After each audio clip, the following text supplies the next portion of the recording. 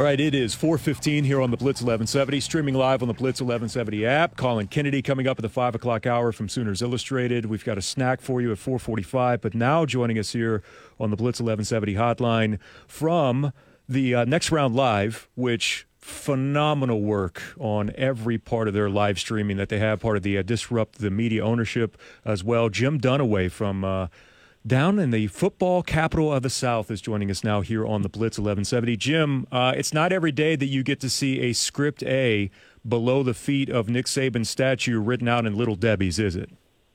It is not. We've got an in-the-field reporter over there who's been covering since yesterday about 4 o'clock everything that showed up at that statue. And it's been some amazing things, and during our live show today, it included a pumpkin.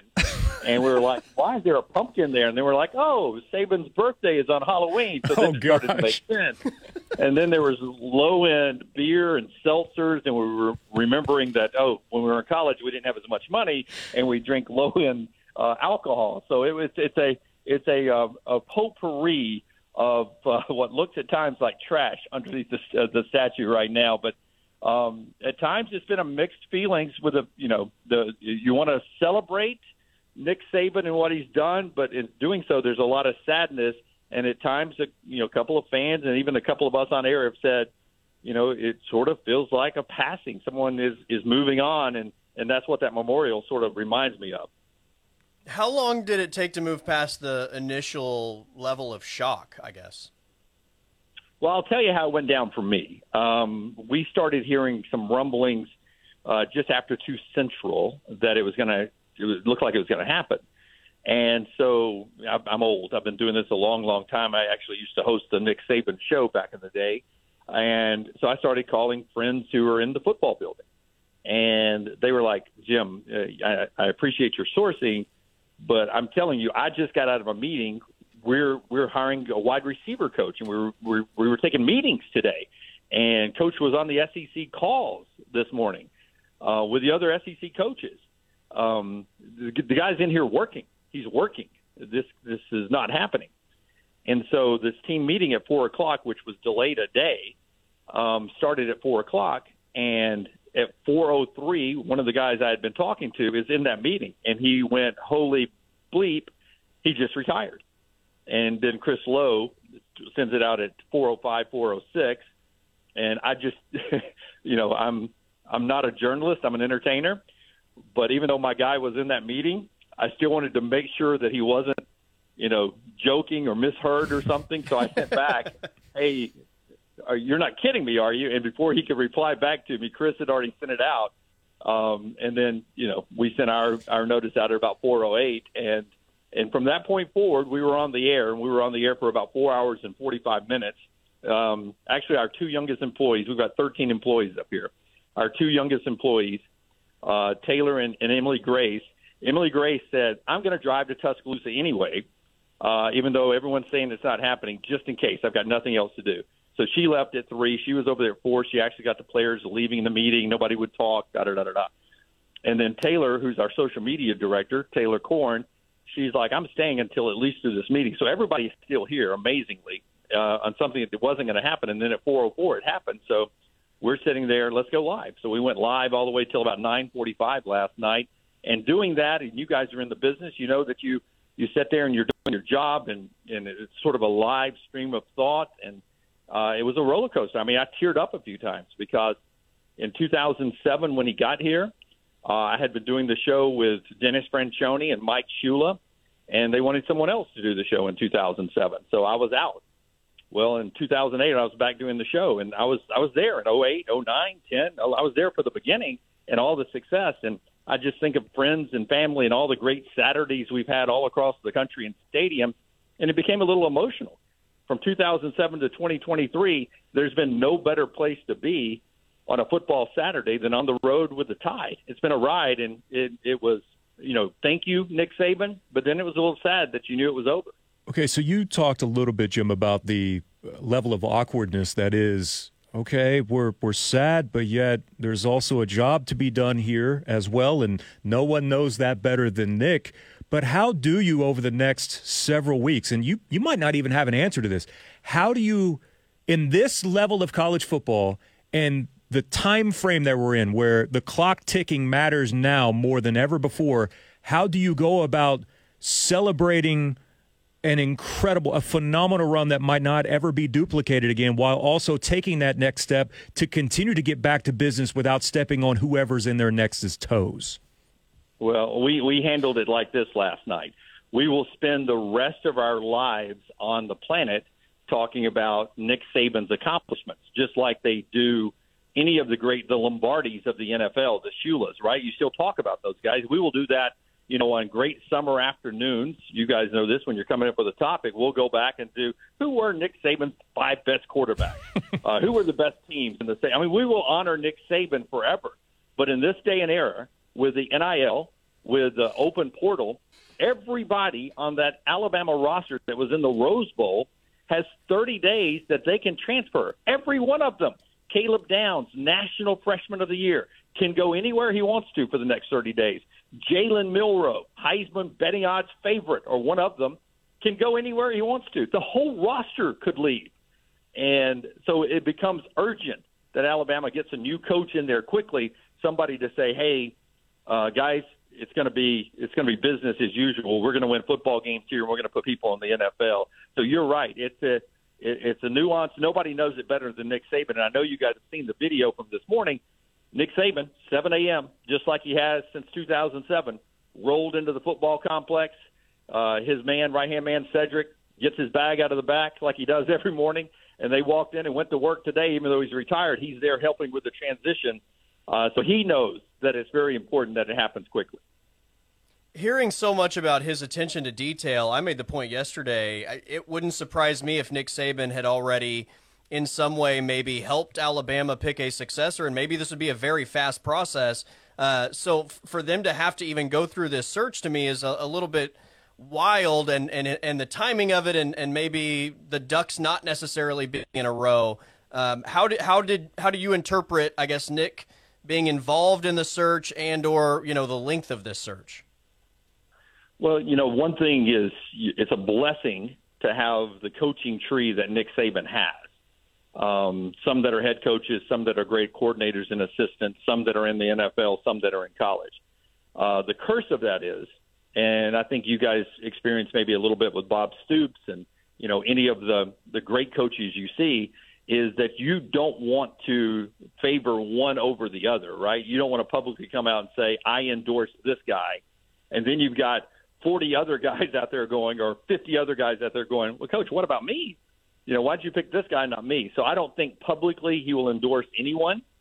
Obviously, he's going to be a sounding board for Greg Byrne, who I think he told at 2 o'clock Central yesterday, and then he told the staff and the team at 4, so they kept it under wraps.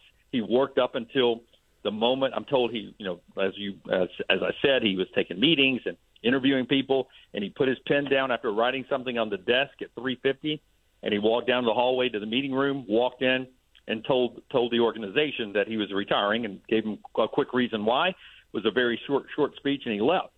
He will be a sounding board, but he will not meddle, because Nick Saban, the reason he was successful at Alabama when no one else since Bear Bryant was, is because they kept the boosters who always want to have an opinion and a voice and everyone else out of the way. Nick Saban was so focused, and he was allowed to do his job, and he's not going to be a shadow or a meddler with the next guy.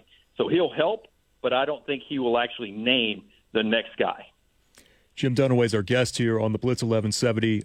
You can check out some of the great work they do with the next round. I'm telling you, it's phenomenal. And Jim, props to you and every one of your staff for what you've been able to turn the next round into and watching it evolve here over the last couple of years. It's highly entertaining and educational as well.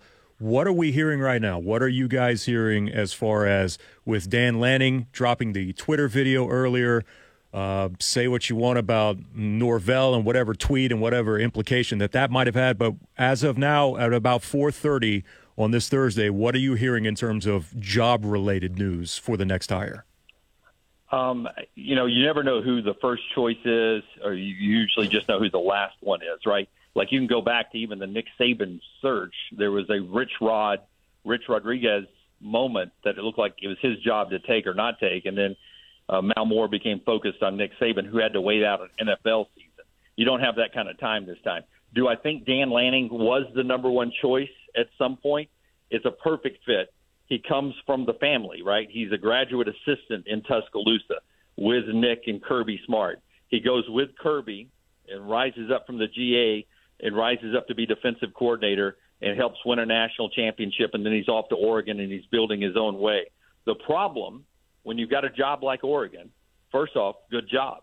Second part is you got a lot of NIL money with Phil Knight and Nike, but you also just signed a wonderful contract that would cost you $20 million for the other school to pay to get you out of that. Now, Alabama can handle that money. What became a problem, according to sources, is a service contract that also, on top of that Dan Lanning has with Nike. And that becomes something that he could not, or they could not, I don't think, get out of. So you have to move on from Lanning at that point. So where do you go next? Now, we started hearing in the middle of the season that Mike Norvell, and this was before they ended up 13-0 and ended up, being left out of the college football playoffs in place of Nick Saban in Alabama. So before all that drama, Mike Norvell was a name that we were told by people, close to the program, keep an eye on. Whenever Nick Saban retires, Mike Norvell will be a very popular name with a lot of people. But along the way, I believe Kalen DeBoer has impressed a lot of people. And if I was sitting here today, and I don't know where the live betting odds, we have a big gambling sponsor, mybookie.ag, and they're giving us updates all the time. But I don't know where it is right now. But Kalen DeBoer would be, in Jim Dunaway's opinion, the guy to watch right now. And then Mike Norvell would be number two. That's, in my opinion, no real sourcing there. And I would say this, Mike Norvell, Dan Lanning, they've got good jobs because they're going to the Big Ten, like Oklahoma and Texas. They're going to safe ground in the SEC. If you're in the Big Ten and the SEC, you're not in desperate times. But if you're coaching in the Big 12 or the ACC moving forward, you're not really on secure ground. Your program may be a good program, but its foundation's in sand until you get to the power conferences, Big Ten or the SEC. And until then, any coach that can get to the SEC and a Big Ten and a good program probably would be smart to leave. So that's why Mike Norvell, if they ever get to the point with Mike Norvell, no matter what he has tweeted, if they ever go and ask Mike Norvell, I think he would be a yes. But I don't know if Mike Norvell, if they will get down to asking Mike Norvell. If they do, I would expect him to be a yes, and then we'll see how the Bama fans react. You mentioned the odds. I have FanDuel pulled up, and they have Mike Norvell at plus 200, followed by Dabo Swinney at plus 300. Where do you put the odds of Dabo being the guy? I will tell you this. There was a time early on that Dabo Swinney was doing such a great job that I think a lot of Alabama fans would have been very comfortable with that. And not that Dabo started doing a bad job. I mean, what Nick Saban to be a contender, 8 of the 10 playoffs, 6 national championships, that's unheard of. But Dabo's won 2. The problem along the way is, who did Dabo beat to win those 2 national championships? He beat Alabama in both of those, in one great contest and then a butt whooping out in Santa Clara. And then Alabama beat Dabo in one of those national championships, and Alabama beat Dabo in the semifinals. So there was a 4-year span that there was a lot of Alabama and Clemson, and along the way you can step on some toes. So I don't think Dabo Swinney, who is a friend of mine and a beloved, a native Alabamian, but along the way I think the fan base decided, you know what, I don't want that guy to be my next head coach. Not saying he won't be, not saying he would not be a great head coach. I think there's still some good football left in Dabo Swinney in the future. But he has been very, very stern about not loving the NIL, not loving the transfer portal. He's even more old school, it seems, than Nick Saban is, who's a lot older than him. Nick Saban changed at every turn since he got to Tuscaloosa, even embracing the NIL and the portal at the end. But he changed his offense, his defense. He changed everything to stay relevant. Dabo's been reluctant to do that. He's about to start having to do that. And I think along the way, being so stuck in the way he would love to do it and in this way he believes college football should be, I think he fell out of favor with the Alabama fans. Okay, last one for me, Jim, and thank you for all of your time, is this. You did not bring up, and we haven't heard Sark's name in this. Sark's job at Texas, I mean, you don't really have to speak to it. Everyone kind of understands that.